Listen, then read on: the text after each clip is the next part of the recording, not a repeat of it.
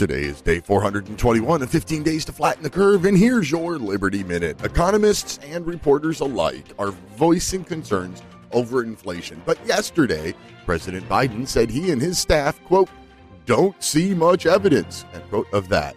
Maybe, like the border crisis, he just doesn't want to see it. Hamas launched 160 rockets towards Jerusalem. So much for the peace in the Middle East that the Trump administration was brokering.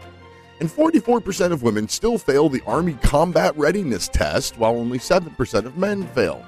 That's okay. Perceived equity is more important than combat readiness for an army.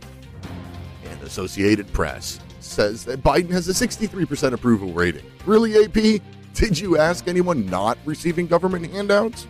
Join me in cutting the fog of politics in the Liberty Lighthouse Saturdays at 8 p.m. Eastern Time on Mojo 50 Radio and anytime at liberty-lighthouse.com.